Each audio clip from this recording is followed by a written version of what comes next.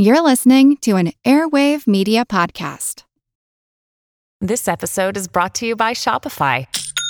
Forget the frustration of picking commerce platforms when you switch your business to Shopify, the global commerce platform that supercharges your selling wherever you sell. With Shopify, you'll harness the same intuitive features, trusted apps, and powerful analytics used by the world's leading brands. Sign up today for your $1 per month trial period at shopify.com/tech, all lowercase. That's shopify.com/tech. Another day is here, and you're ready for it. What to wear? Check. Breakfast, lunch, and dinner? Check. Planning for what's next and how to save for it? That's where Bank of America can help. For your financial to-dos, Bank of America has experts ready to help get you closer to your goals. Get started at one of our local financial centers or 24/7 in our mobile banking app. Find a location near you at bankofamerica.com/talktous. What would you like the power to do? Mobile banking requires downloading the app and is only available for select devices. Message and data rates may apply. Bank of America N.A., member FDIC.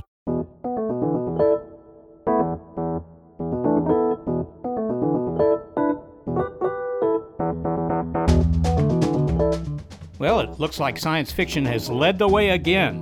But who would have thought in 1966 that the colorful psychedelic film Fantastic Voyage was prophetic, describing future medical science? We can reduce anything down to any size we want. People, ships, tanks, planes. We can shrink an army with all its equipment, put in a bottle cap. In the film, a miniaturized submarine cruises through a human bloodstream on a mission to clear out an arterial blockage. The journey is wild and far-fetched, but it may not be so different from what a new fleet of medical devices could do. Are nanobots the future of surgery? Do we want them to be? You may change your mind when you hear what novel invaders have already taken up residence inside us. This is Big Picture Science, produced at the SETI Institute, and I'm Seth Shostak. I'm Molly Bentley. In this episode, why our history of going inside the body may have begun with cavemen, the evidence of a world smothered in plastic turns up in human blood, and what it will take to implement a new generation of microsurgeons for their medical missions. This episode is Fantasticer Voyage.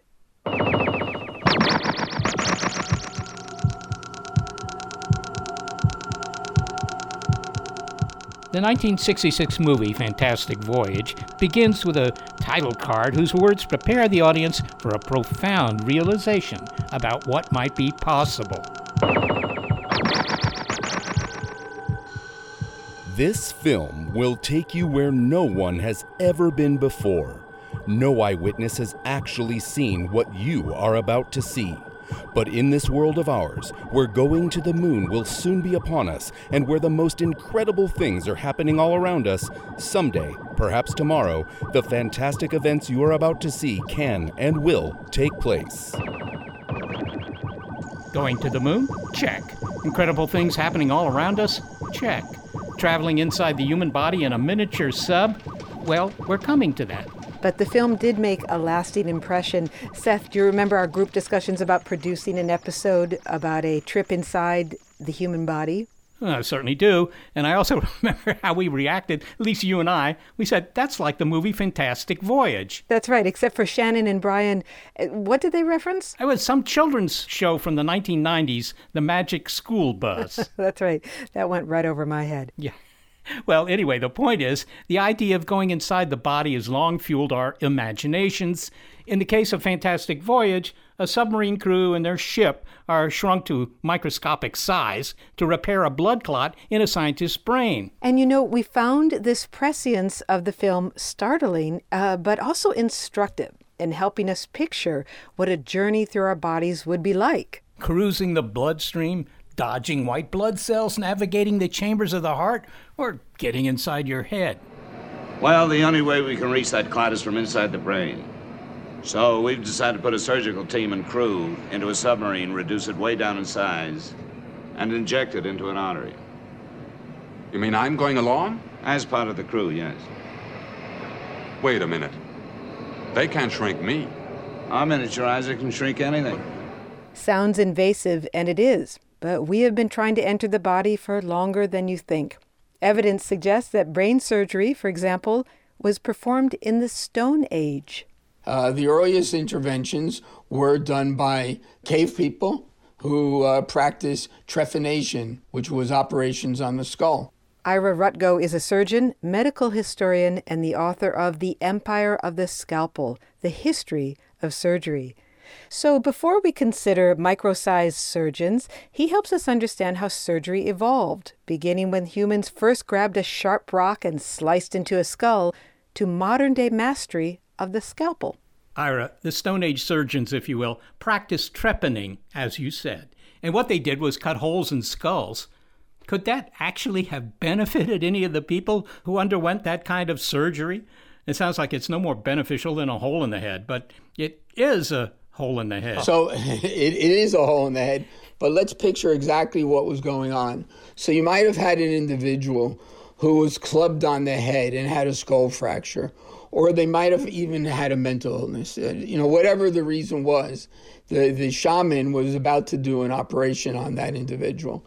They would take a flint or a stone and make grooves in the skull, intersecting grooves, and they would lift out the fragment of skull in the middle of the grooves. Now, did this work 100% of the time? We obviously don't know because there's no eyewitness accounts.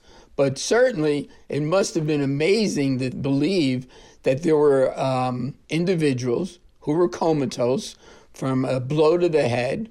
Let's say they had a blood clot on the brain. The shaman operated on him and brought that individual back to life. I mean, I think there's actually some evidence that it must have worked in some cases because aren't the edges of where they cut the hole, the edges of the hole had healed a bit, so shows that the patient lived. Absolutely. In fact, what happens when you suffer a skull fracture, there are jagged edges to the skull fracture because it's fresh bone that's been broken. But what's been seen in these skulls that have been discovered that are 10,000 years old, that the edges around some of these repaired skulls had smoothness to them, which then meant that the skull and that the bone was healing, that it was growing, and that the jagged edges were disappearing. In an age where there are all these antibiotics and treatments for viruses and, change your diet or whatever, there are all sorts of treatments that we have, but there still seems to be some area of medicine that can only be treated by surgery. Maybe you could sort of give me an example or two of why that is. Well, certainly, if you define a surgeon as one who practices the art of healing by manual operation, there are things within the body that only can be taken care of by a surgical operation. Appendicitis. You might try and treat it initially with an antibiotic, but over the time, if the antibiotic doesn't work, the appendix has to be removed. Tumors have to be removed. So there are many things within the body that need intervention, that need the surgeon's scalpel to go in there and to remove it. It's as simple as all that. Is that going to stay the case? I mean, I have to say, a couple of years ago, I was giving a talk to a bunch of surgeons. I think they were plastic surgeons, but whatever. In order to be provocative during the dinner, I said, look, all these things that you're worried about now, removing tumors and so forth, I mean, we'll fix that at a molecular level within the next 50 years, and surgeons will just, be an historical artifact. And I remember the guy next to me put down his knife and fork and he said, yes, but there's always trauma. There's always Highway 101. And that just struck me. And that's all true. We have higher rates of trauma and accidents in the United States than ever. It's one of the leading causes of death. So, yes, you're correct. There has been a major transformation in surgery over the last, I would say, 3 decades, 30 years, meaning that we now have same-day surgery, we're using smaller incisions, patients go home the same day, if not only 1 or 2 days later, they're back to work or doing whatever they need to do within a matter of a couple of days, if not a couple of weeks. So that has transformed surgery. So surgery itself is certainly less, if that's the correct word, less than what it used to be, but the need for surgery still exists. Yeah. You don't see that stopping. I don't see that stopping either, but I would just sort of wonder. Well, your book emphasizes that modern surgery, which I believe you date to roughly the 1930s, required 4 major science advances to really become the highly regarded and useful treatment it is today. Maybe you can tell us those 4, steps that science needed to make before you could have the kind of surgery that we have today, where the results are mostly positive. It's a very simple answer. To be able to do an operation, a safe and effective operation, you need 4 elements. The surgeon needs 4 elements. The first is an understanding of human anatomy. You need to have a roadmap. You need to know where you're going. Second is you have to be able to control bleeding, because if you're operating on somebody and you know the roadmap, but the blood is flooding the pathway, you still don't know where you're going. Third is anesthesia. The patient can't be writhing on the table and moving around all over the place. They need to be able to have a pain-free experience. Fourth is antisepsis. And antisepsis is, in terms of probably the most important thing, because you can't do an operation and have infections. So let's just go over the numbers or the years real fast. Anatomy and stopping bleeding were sort of known about by the 16th century. However, and this is the key thing, for another 300 plus years, we had no anesthesia or no antisepsis. Anesthesia came about in the mid-19th century, and antisepsis occurred, or was accepted, let's say, by the 1890s. So really not until the 1890s were the 4 elements in play. And once they were in play, you needed another 2 or 3 decades to get to where you would call it modern, and modernity took over. So we're really looking at surgery, at least in my mind, as a modern thing which occurred maybe 110 years ago. That's all.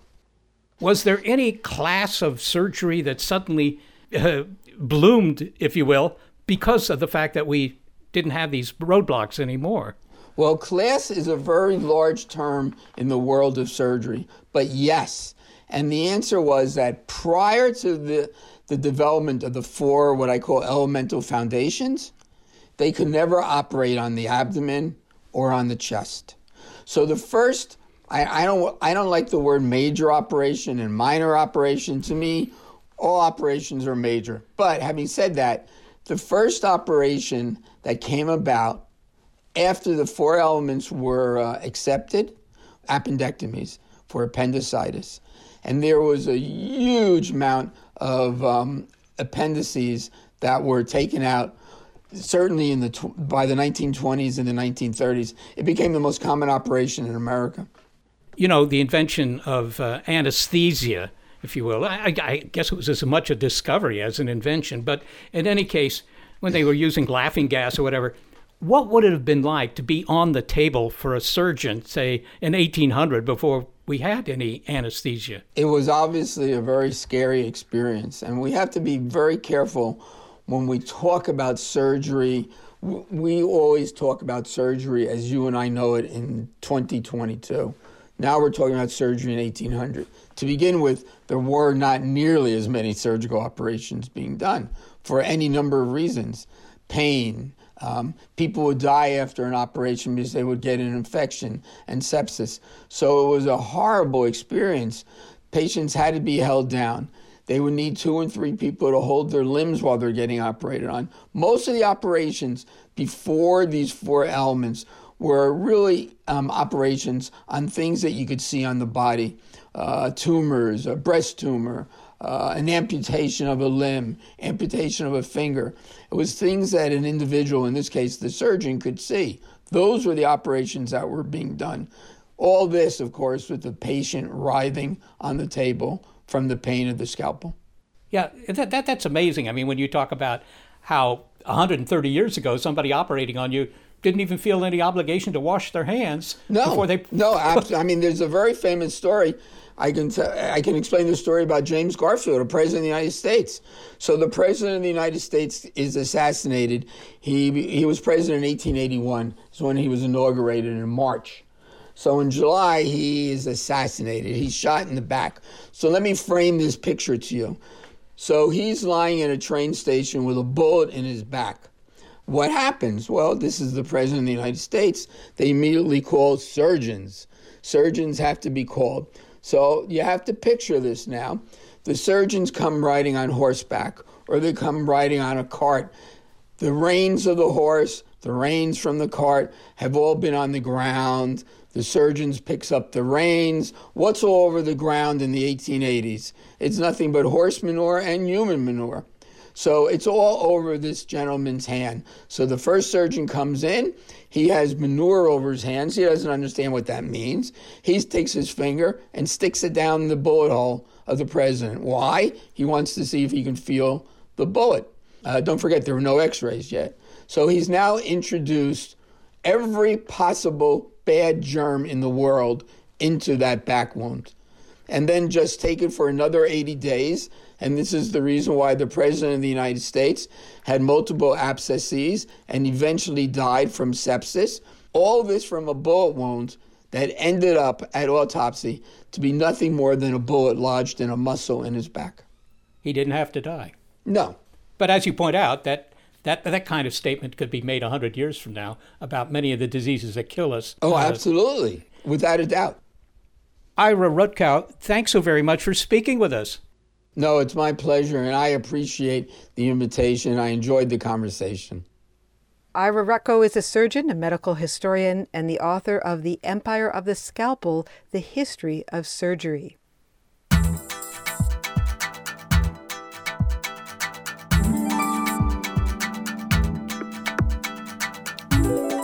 Surgeons are not the only ones making incursions into bodies. We now have evidence that man-made invaders are too. So we're talking about plastic particles that are generally smaller than 5 millimeter, but most often, they're much smaller than that. Next, how our plastic-flooded world is showing up in our bloodstream. What we find when we enter a fantastical voyage in this episode of Big Picture Science.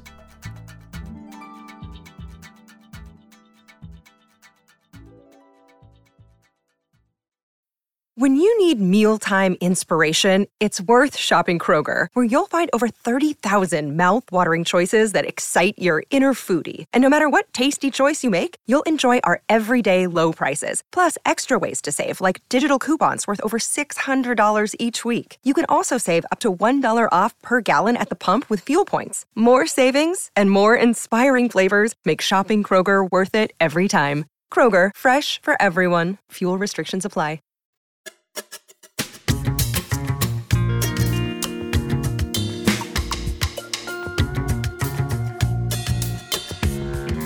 Once you toss your plastic grocery bag or the foam tray, which is also plastic, that held those supermarket chicken thighs, well, they may be out of sight, but your relationship with them lives on.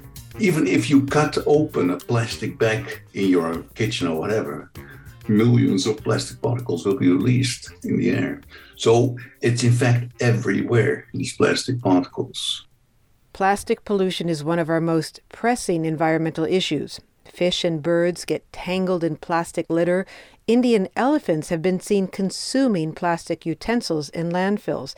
But ecotoxicologist Dick Fettock is referring to a plastic menace on a different scale: microplastics. We've found microplastics, that is, polymers measuring less than about 1/5 of an inch, in the bodies of marine organisms.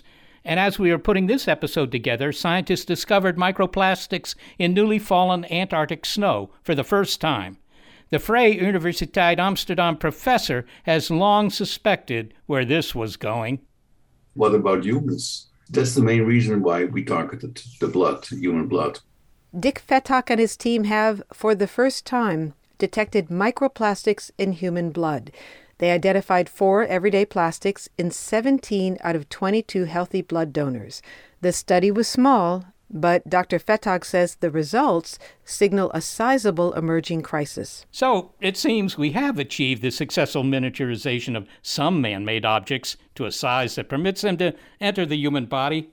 Not how it was done in the movie Fantastic Voyage, with zapping technology that shrank the atoms of the submarine. Instead, the sun's ultraviolet radiation and the abrasion of wind and water broke things down for us. And, of course, it was an accidental miniaturization, not something we would have wished for. Micro-sized plastic particles you can actually see with the naked eye, but most of it's invisible. So we're talking about plastic particles that are generally smaller than 5 millimeter, but most often, they're much smaller than that. Let's say 1 micrometer. You can compare that with a human blood cell, for example, which is about 7-8 micrometer. Dr. Michaels, the channel is getting awfully narrow. Yes, we're entering a capillary. The wall's transparent. It's less than 1/10,000th of an inch thick and porous. You mind letting me in on what's going on out there? Oh, it's just a simple exchange, Mr. Grant.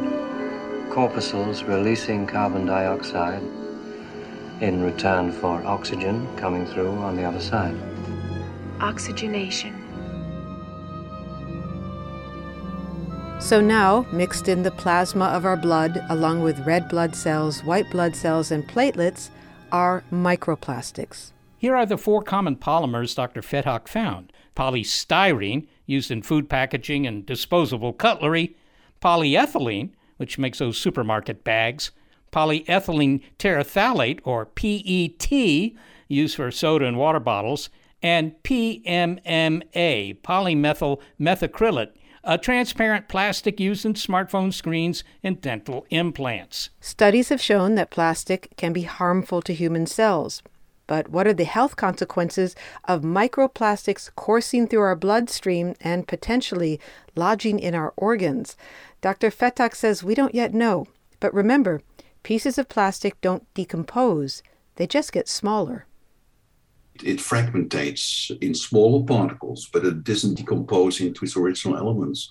So fragmentation means that any plastic item, whether it's debris or it's in your house or your furniture or whatever, in principle can generate micro nanoplastics. This is kind of a naive question, but I'm going to go forward with it.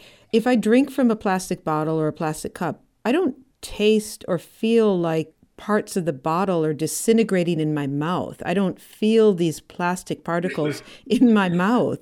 No, but I think you have to put that in a broader perspective. We live in a multi-particle world. So you breathe in and you eat all the time, drink also all the time, particles. I can't see any difference with plastic particles. This is something that happens all the time. I wonder if you could describe for us the route that these particles take from our inhalation or our ingestion and how they get into the bloodstream. So if you could just give us a picture, what does the journey look like? So if you look at the lung, you inhale them, you can see that most of these plastic particles will end up in the mucus layer and you will cough them up. And you probably will ingest them, you will swallow them. The very small ones are the ones that are capable to penetrate very deeply inside the lungs, and there they can cross the lung-blood barrier, in fact, enter your circulation. So that is one pathway. The other pathway is via the ingestion, so you swallow these particles with food or you drink them. They end up in your intestine, and only a very small fraction of the smaller particles is capable of crossing these epithelial barriers. They're so small, they have no problem doing that. And that's how they pass into the bloodstream? Yes, the very small ones can do that. But what does your finding that these microplastics are ending up in our bloodstream, how does it change the story? The key thing is they are present in our body and they should not be in our blood. That is one thing. And the other thing is we would like to know what are these particles doing there? Are they excreted via the urine or the bile? Or is a fraction accumulating in certain organs? Like, can they, for example, take the blood-brain barrier? This is all about exposure, and we have to understand whether they accumulate in certain organs and may reach levels where they can cause harm. We don't know exactly, It is a very understudied subject yet. I'm very happy that at least in Europe, and I think also in the US and Australia, we started now to look into this microplastic, nanoplastic human health issue, with a couple of big research projects. There's another question that you raised, which is a big one, and it went by kind of fast, but it's an important one, and that's whether or not these microplastics are getting past the blood-brain barrier. And could you explain just a very brief definition of the blood-brain barrier, why it's important, whether or not these microplastics are breaching it? Why it's important? Well, one of the organs most important we defend is the brain, of course. That's why we have this blood-brain barrier. It's protecting us from all these influences. But we know that chemicals and small particles, the very small particles, nano-sized particles, that actually can cross the blood-brain barrier and accumulate in human brains. And we know that, for example, from black carbon or soot particles coming from, for example, from combustion processes or traffic.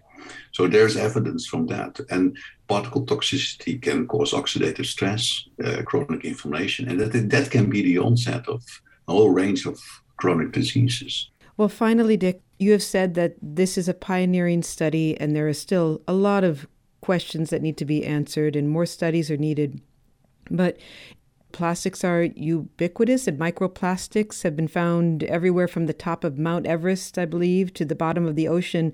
So given our reliance on plastic, what is the solution to that? I mean, I know that we need more study to understand how this might be affecting our bodies, but how do we stop this? Or how do we get these plastics out of our bodies? That's a good question. One point I would like to make is you have to put our findings, you have to put it into the context perspective of the future, okay? We know that these levels of plastic particles in the environment will only continue to rise in the coming decades. And so will our exposure. Why do we know that? Like I said, plastic does not decompose to any significant extent. And the huge amount of plastic waste and plastic products already present in the environment will just continue over time to produce micro nanoplastics, constantly raising the particle levels. So I'm not even talking about increasing plastic production and waste still to come. Just on basis of what there is in the environment, you can expect the levels of these plastic particles to continue to rise in the coming decades. And this is a scenario you have to take into account. And maybe that will change your mind. And I think, for the solution side. But let me follow up just on that for a second. You said maybe that'll change your mind. Change your mind about what? Well, that we're dealing here with an emerging, potentially serious group of diverse and highly complex contaminants. That the research, of this class of particles is so very complex and will take years before we really end up with, let's say, an adequate risk assessment. I see. So in that way, it's sort of like carbon dioxide. We've done the damage and we will reap the results of that for decades to come, even if we stop injecting CO2 now.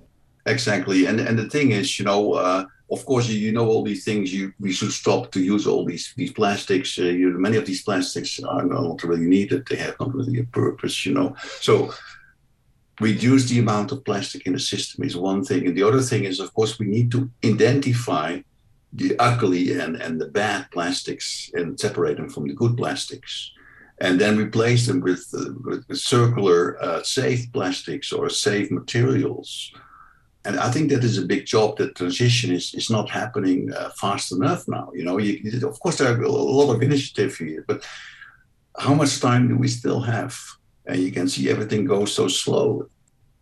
Dick Vethoek, thank you so much for joining us to talk about this important and disturbing finding of microplastics in our blood.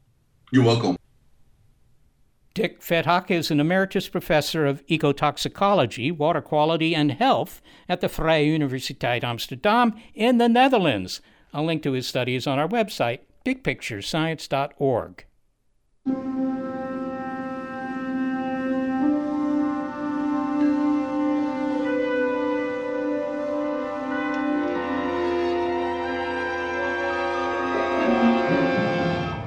Well, Seth, I just found this such a shocking subject, the idea that microplastics are in our blood, consequences to living in a disposable world.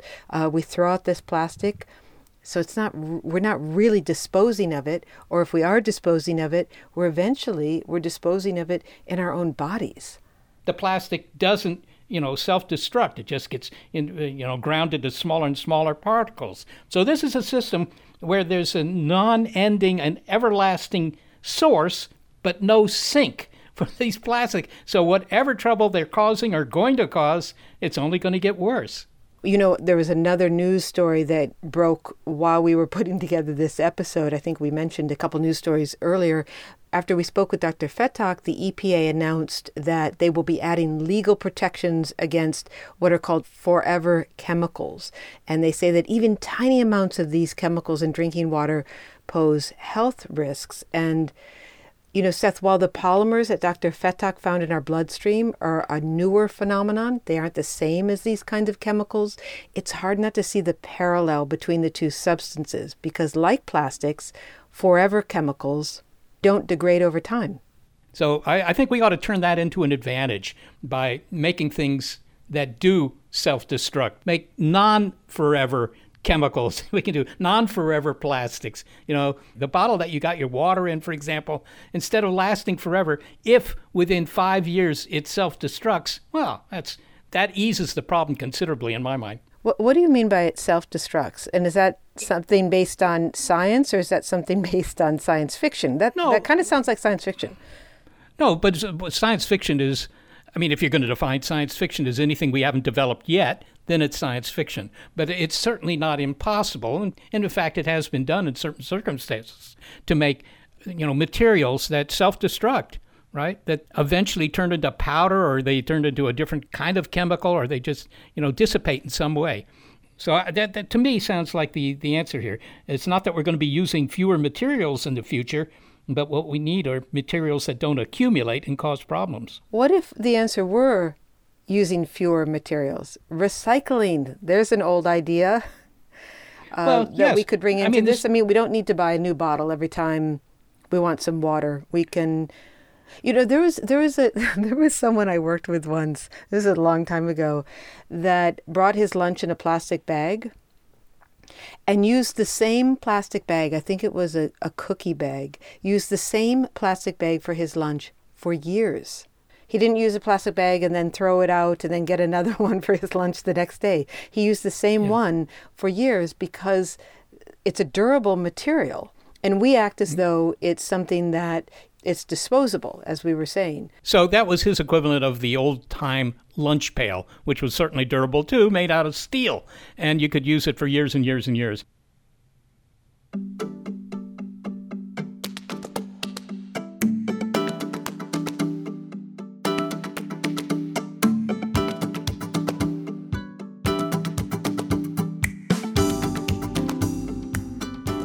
A new toxic menace is showing up in our bodies. Maybe it's time to summon a fleet of helpful invaders to chase them down. So after you swallow it, it can be quickly deployed in your body. And after the surgery in a couple of hours, then it can be quickly removed. The doctor is in your bloodstream, or soon may be, as many robot surgeons take us on a fantasticer voyage on Big Picture Science.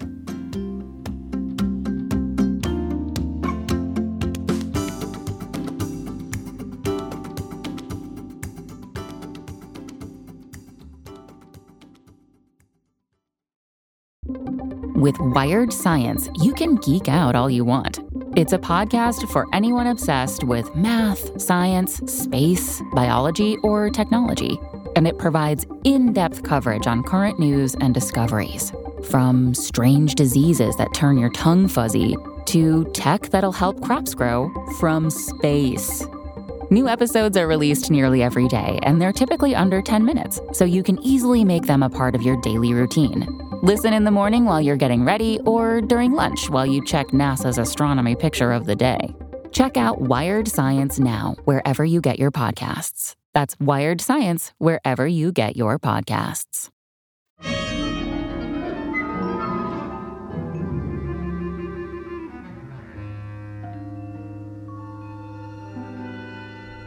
In Fantastic Voyage, a miniaturized submarine and its crew of diminutive scientists has to face off against a blood clot in a man's brain. Can they navigate to the injury site and remove the blockage with a laser? Phase 1 calls for miniaturizing a submarine with crew and surgical team and injecting it into the carotid artery. How small will it be? About the size of a microbe. Once in the carotid artery, we remain within the arterial system until we reach the point of the damage, where Dr. Duval will attempt to dissolve the clot with a laser beam.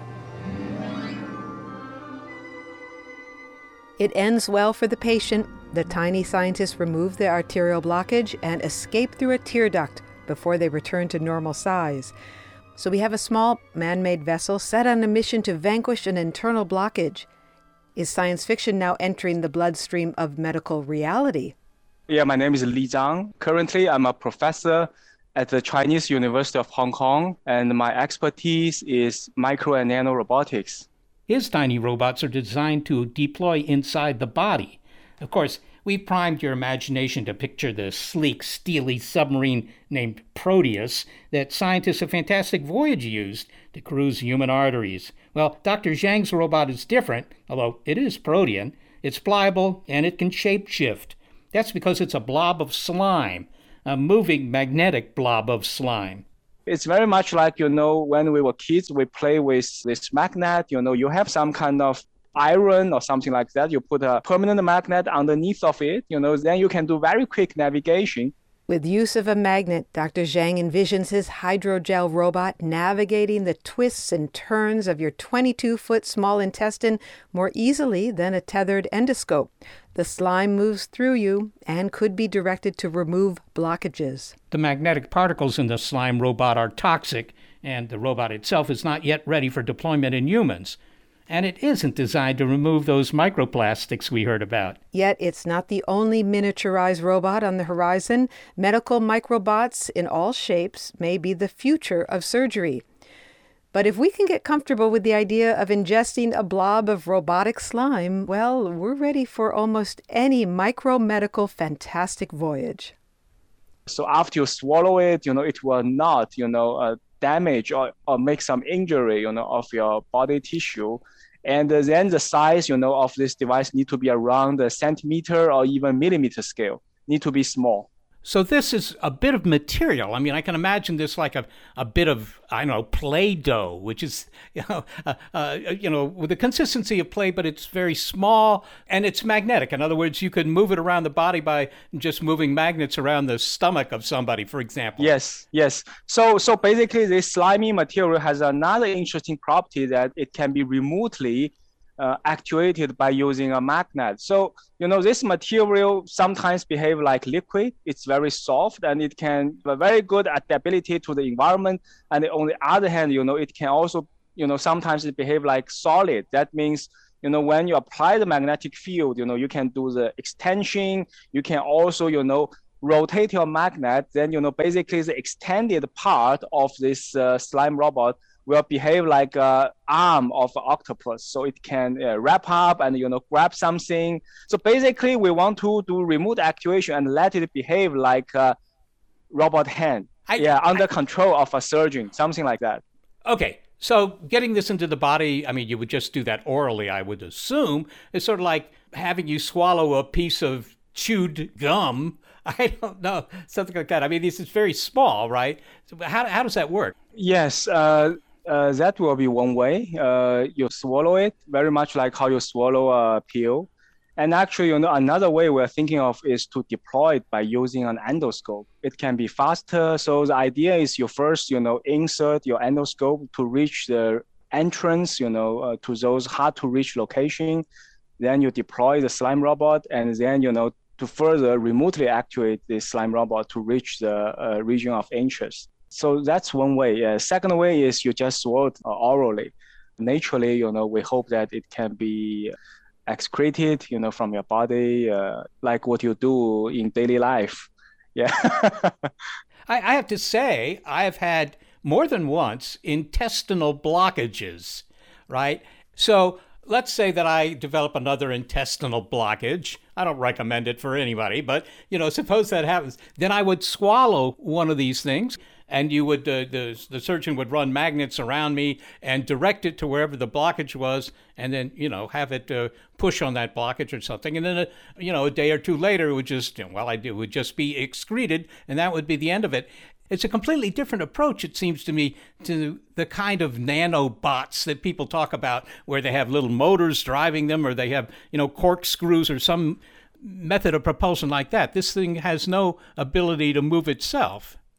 Yeah, I mean, yeah, you're totally right. I mean, the no motor, it has no fixed shape, but that's actually the one advantage because it can be deformed to any shape as you want. Very much like macro scale amoeba, this microorganism which you can see in the lake. And anyway, that amoeba also a very kind of intelligent small organism.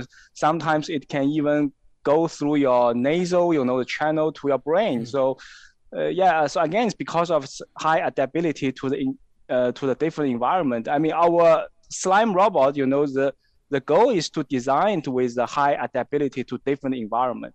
I think I'd rather have one of these guys in my body than one of those, long snaky type things that they work up through your mouth or some other body cavity, and have it. Yeah, because when you use traditional tools, it can easily how to say that distort your lumen, and you will feel discomfort. Very clear. So you need sedation, or so how do they call it? Kind of drug. Yeah. So keep you calm. Yeah. So Lee, can you say anything about what the material is? I mean, what are you using here for your slime robot? Yeah, sure.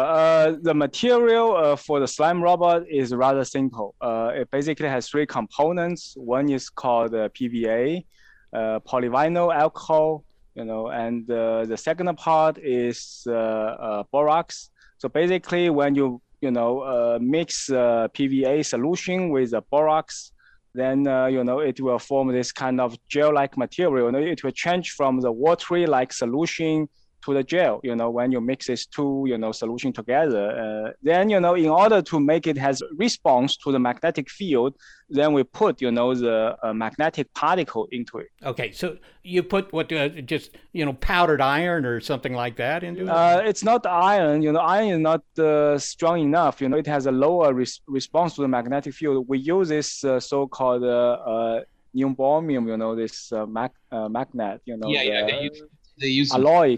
Yeah, kind of alloy, so which has a very strong response to the magnet. But the problem that it has a higher toxicity. So that's the reason we also coat some kind of silicon dioxide, to make it inert. So it's not just some kind of neodymium particles. So we actually do some coating to make sure that this material will not diffuse out inside your body.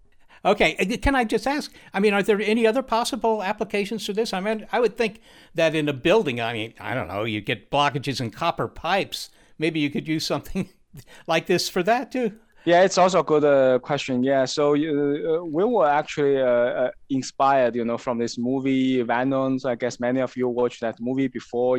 This kind of small black, this soft gel-like stuff. We're also thinking of that. But one big challenge that when you think about magnetic actuation, it basically can only interact with the material at a small distance. Right. So if you put the material very far away from the magnet, then the interaction force will be very small. So that will be a big challenge, for those kind of applications in a very large area. What movie were you talking about? Do you know Venom? Yeah, did I see that one? I don't think I saw Venom. It sounds scary. There was so scary. There was Fantastic Voyage a long time ago. Yeah. Yes. Fantastic Voyage. Yeah, you're right. I mean, basically, a crew of scientists were injected in a blood vessel. Yeah, we know that. Yeah. But Venom, basically, it shows some kind of alien creature. I mean, it looks like our slime robot. Just black colored and a gel-like material which can deform its body, to random shape, and of course it has intelligence. Lee, when do you expect that, for example, surgeons will be using slime robots as an additional member of the surgical team? When do you see that happening? When? Oh, that's a very good question. So that we're all keen, do some clinical trials soon. When I talk with surgeon, and the main issue will be the safety. So we care about the material safety. We care about the entire procedure, whether it's safe enough or not. And another thing that we're also thinking, what kind of autonomy level can be achieved by using our robots? Because eventually we hope that the surgeon can be relieved, from kind of very tedious, work. So all the things actually we need to be solved, but we hope that we can really realize it with a patient in the next 3 to 5 years. Yeah, I can imagine that somebody who uses that would have the kind of skill set that you would find for somebody who can also operate a drone, something like that. You have a driver for your slime robot to help the surgeon. That's a very good question. So you need to give some training to the surgeon. So we hope that it won't be that difficult. And on the other hand, we are thinking of integrating, the deep learning or AI technology, to realize some kind of autonomy.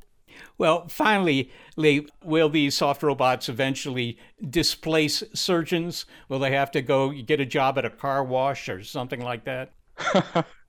Yeah, very interesting question. So actually, there are a lot of discussion, in the community, what should be the autonomy level of medical robots. So I think currently the consensus is that, such kind of robot should not replace a surgeon, a medical doctor, but, it should do some kind of more like assistant job. But the current idea is we need to reach some kind of autonomy, try to give some intelligence to the machine, but it still need to be under control by the surgeon. Micro robots don't have good bedside manner. That's that may be the problem. Well, Li Zhang, thank you so very much for speaking with us. Oh, thank you so much, Seth. My great pleasure. Li Zhang is a professor in the Department of Surgery at the Chinese University of Hong Kong, and his specialty is robotics. Well, Molly, he's talking about, things you could put in the body to remove blockages, but they're not self-propelled. You drive them from the outside with a magnet. I figured the next stage is to make them self-propelled so you can just put them in the body and they can go wherever they're needed. Well, Seth, let's come back to the role of science fiction in all of this, because we have used the fantastic Voyage as our through line in this episode. And I was interested to hear that Dr. Zhang knows Fantastic Voyage. He's seen that film, although his cultural touchstone seems to be more the film Venom, that includes an alien blob that he says is a little bit like his robot. Yeah, well, I'm a little surprised that he didn't mention the blob itself, the film The Blob. That wasn't in anybody's bodies. It would eat people, so I guess their bodies were in it. But on that note of science fiction influencing reality, Molly, what happens if we turn the microscope the other way? I mean, we've used Fantastic Voyage as kind of a leitmotif of our episode, but how realistic is it? Somebody has thought of that. Biologist and B-movie fan Michael LaBarbera. It turns out that being that tiny runs up against the laws of physics. Problem with being that size is that you are the size of a molecule, and things like Brownian motion affect you, where random attacks of molecules from different directions would bounce you around. The other thing that you really have to ask is, how do you see when you're that size? If you're the size of the wavelength of light, what do your eyes receive when you're trying to get an image? The other thing that I would really worry about, though, is white blood cells. After all, being a foreign body inside another body, your body's defenses are going to come to the rescue, and the last thing I want to do is end up inside a vacuole. Well, elaborate a little bit on the kinds of things that look like they would work in Fantastic Voyage, but really wouldn't. You mentioned vision wouldn't work. Yeah, vision wouldn't work, but other more subtle aspects of the biology wouldn't work. I mean, well, the first thing that you have to ask yourself is, how did they shrink them? Are they making all the atoms somehow smaller? It's possible. There's a lot of empty space in an atom. But in that case, they would be the same weight as they were otherwise. And that would be a little difficult. If you have a 170-pound erythrocyte, red blood cell, it's going to go crashing through the wall of that artery, and that's going to be the end of it.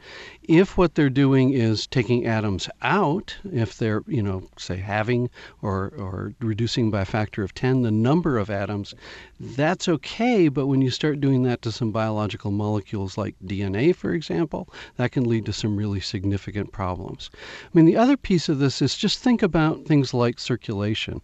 Your heart pumps blood through arteries and then arterioles and capillaries and veins. And they're in a capillary, which is about 7 microns across, big enough for one red blood cell to fit through.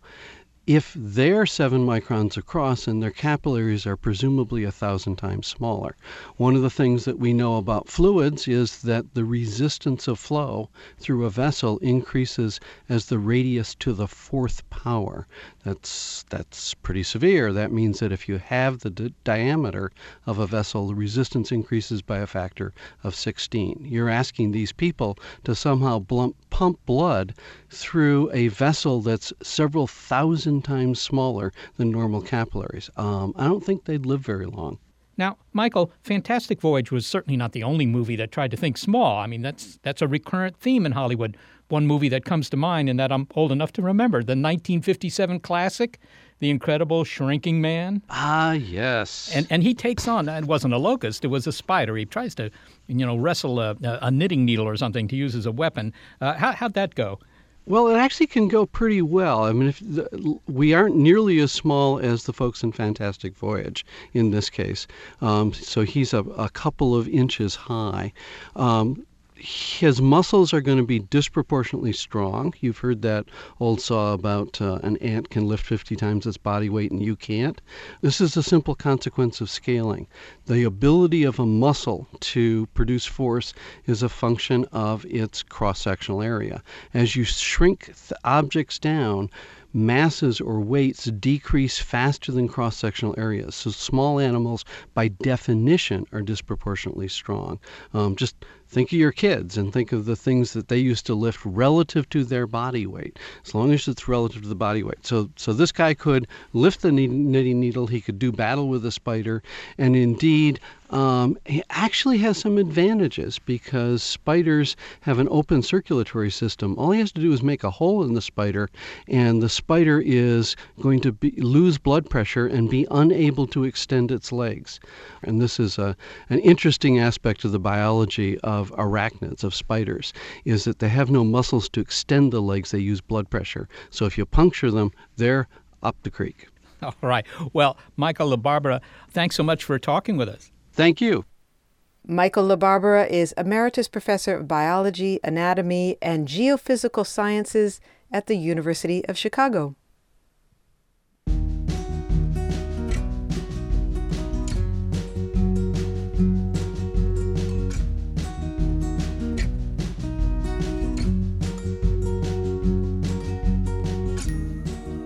Well, this show is made possible thanks to the outsized abilities of senior producer Gary Niederhoff and assistant producers Shannon Rose Geary and Brian Edwards. I am the executive producer of Big Picture Science, Molly Bentley. Thanks also to financial support from NASA. Big Picture Science is produced at the SETI Institute, a nonprofit education and research organization spurring exploration of the cosmos at all scales. I'm the Institute's senior astronomer, Seth Shostak. Also, a big thanks to our listeners and our Patreon supporters. Original music in the show by Dewey DeLay and June Miyake. This episode of Big Picture Science that looks at the big medical possibilities of going small is called Fantasticer Voyage.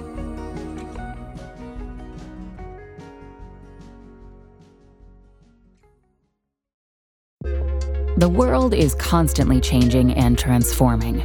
Cut through some of the noise with What's New with Wired, a podcast that goes in depth on the latest news and technology and culture. Their award-winning journalism will help you make sense of what's happening in the world. Listen to What's New with Wired wherever you get your podcasts. That's What's New with Wired wherever you get your podcasts. Tech moves fast. So keep pace with the Daily Crunch podcast from TechCrunch.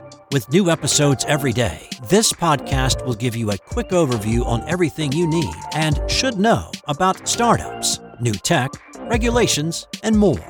Listen to TechCrunch Daily Crunch now, wherever you get your podcasts. That's TechCrunch Daily Crunch, wherever you get your podcasts.